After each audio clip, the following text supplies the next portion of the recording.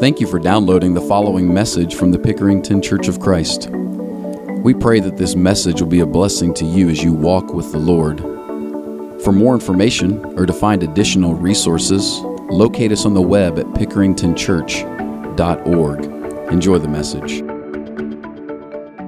Speaking of relationships and relating to God is probably one of the most challenging things a human can do.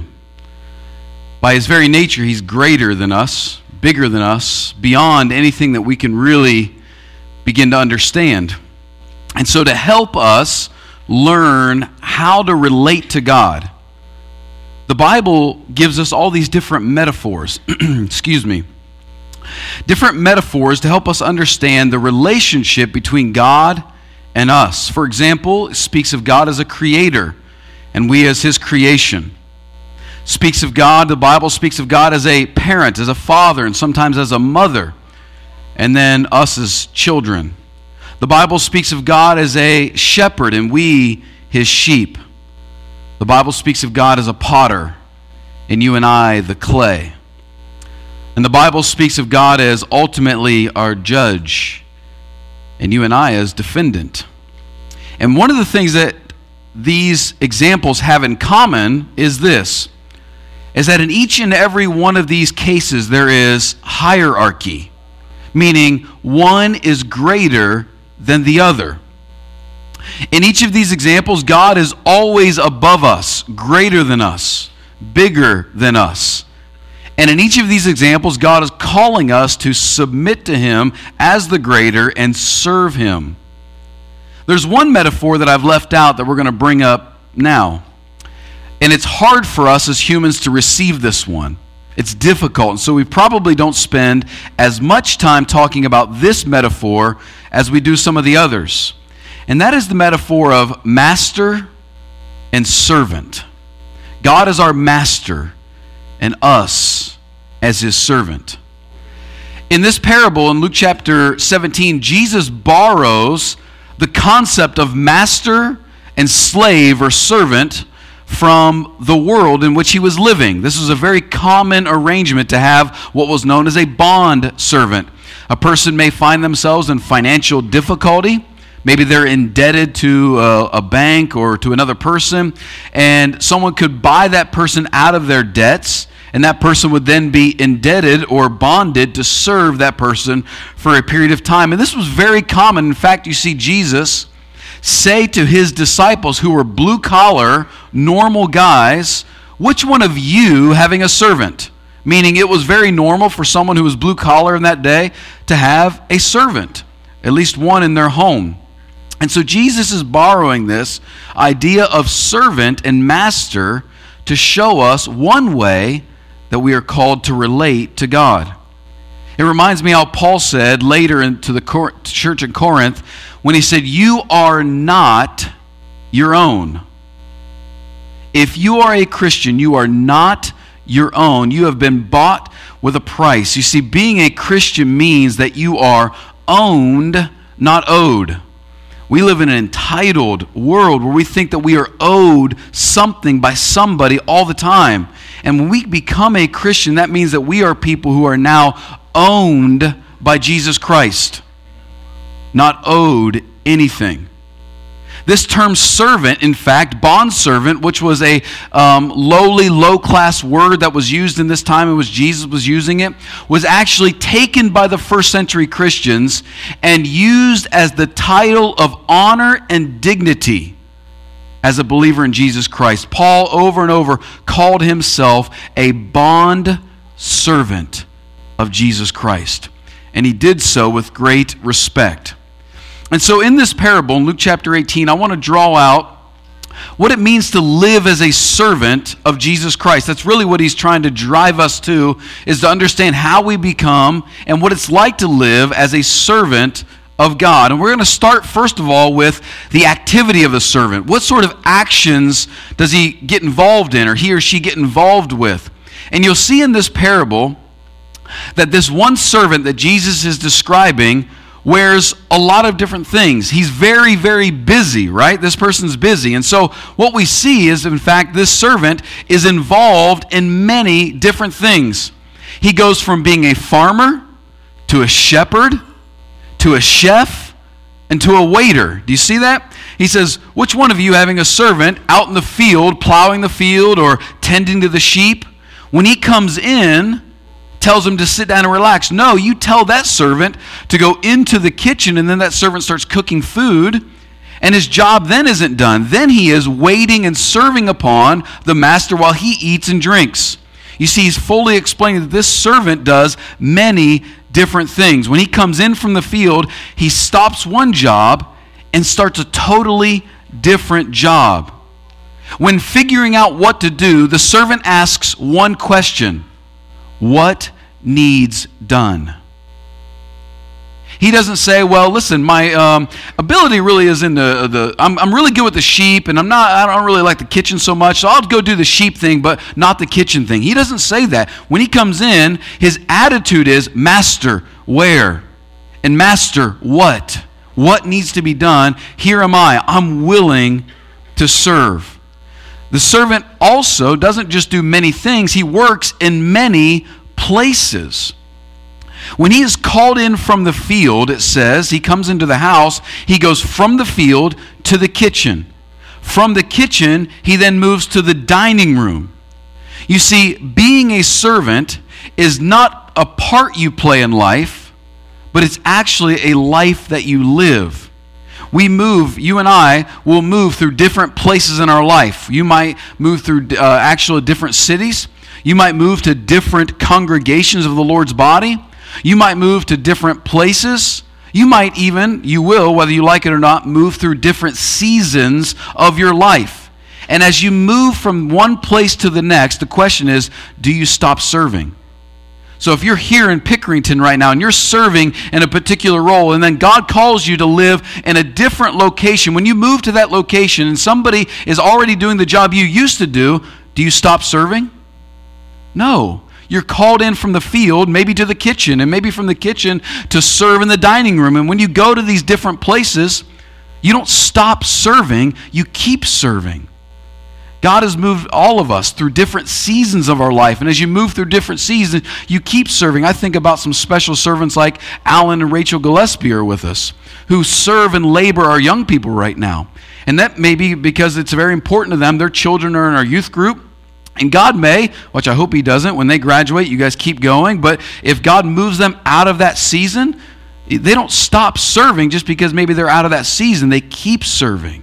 And when the master calls this servant in from the field, he says, I want you to keep serving in a different place. So I ask you, as you've moved from different places, do you keep serving? The second thing this parable brings up is not just the activity of the servant, but the attention, who the servant is paying attention to. This servant has a lot to do, and he interacts with a lot of different people, but there's only one person that has captured his attention.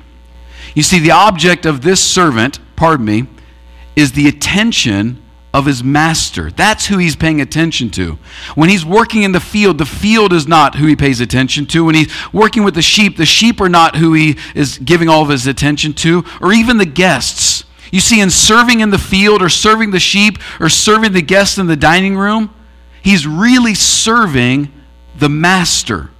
For all of those things, the field, the sheep, the guests that are there are all part of the master's life. And what the servant is paying attention to is the master. That's who he's worried about. That's who he's concerned about. And when you and I serve here in this local body, whether it's writing get well cards to people, or teaching in a Bible class, or moving somebody with the Crew for Christ, whatever way that you serve, or going on a mission trip, you're going to interact with and serve and care for many different people, but ultimately, the person you serve is Jesus Christ. You notice what he says there when he's telling this parable. If you read with me in Luke chapter 17, he says in verse 8, will he not rather say, this is what the master says, prepare supper for me and dress properly, which means to prepare yourself to be a servant, and serve me while I eat and drink. You see, the master wants the servant's attention on him. And one of the craftiest things that Satan will ever do is take your attention in your service away from God to other things.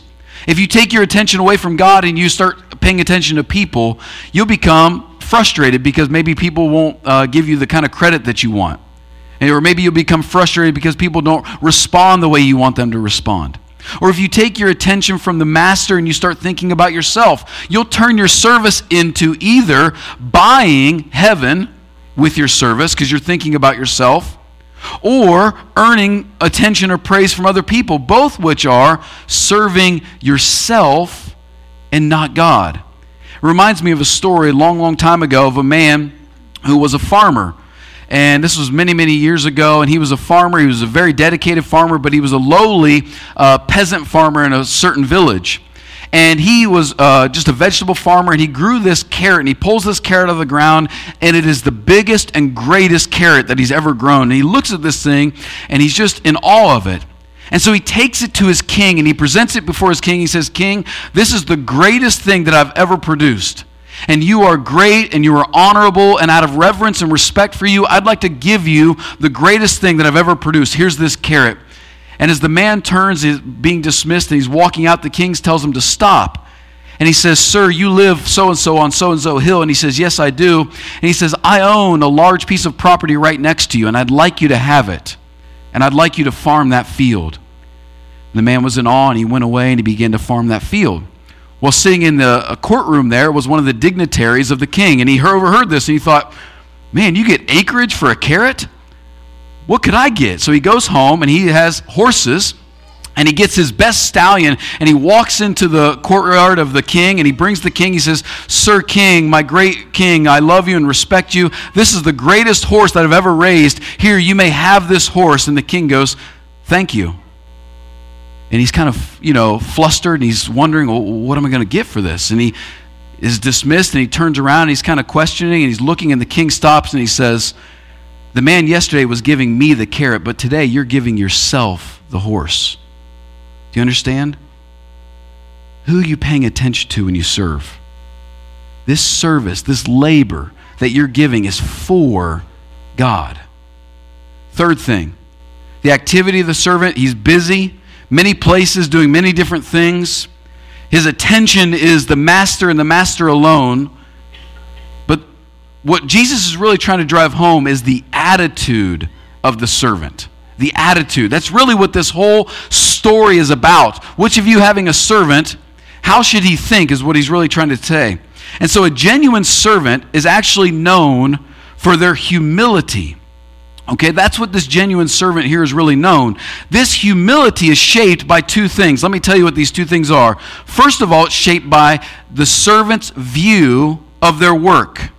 Now, twice when Jesus is telling this parable, he uses the word commanded to describe what the servant is doing. He says, which of the servants being commanded to do these things or commanded to do that? And that literally means to be prescribed by your master certain tasks to accomplish.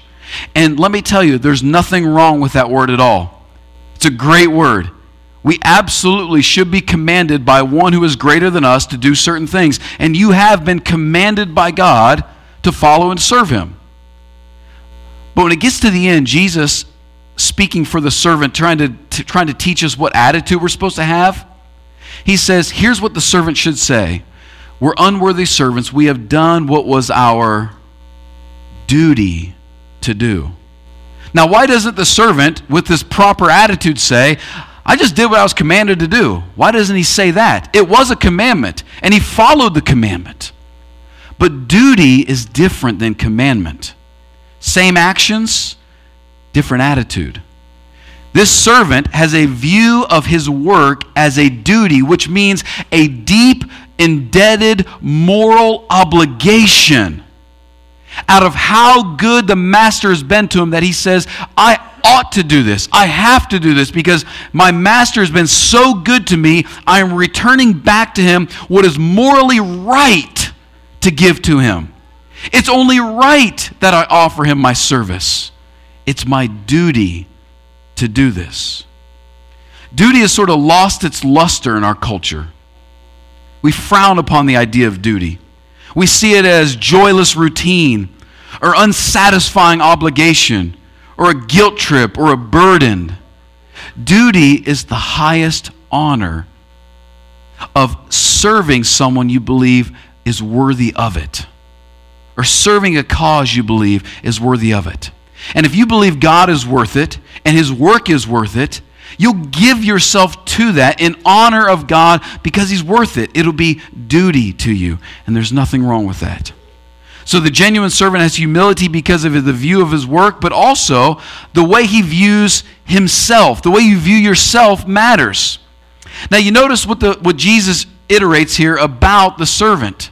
When he finishes his work, Jesus says, here's what the servant says: I am unworthy. Also slightly unpopular today to think this.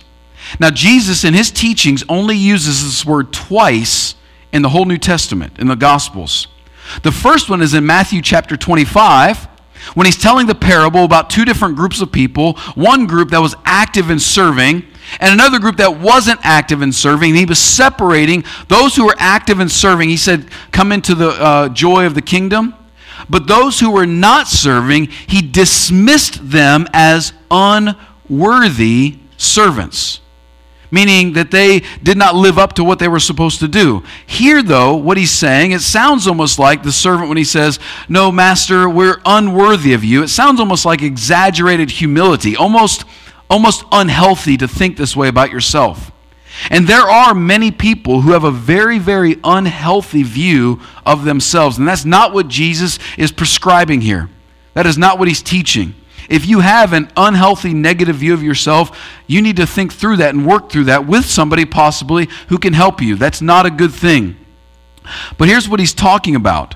What he really means when he says unworthy is this idea that I know that I have added nothing to you because you are so great.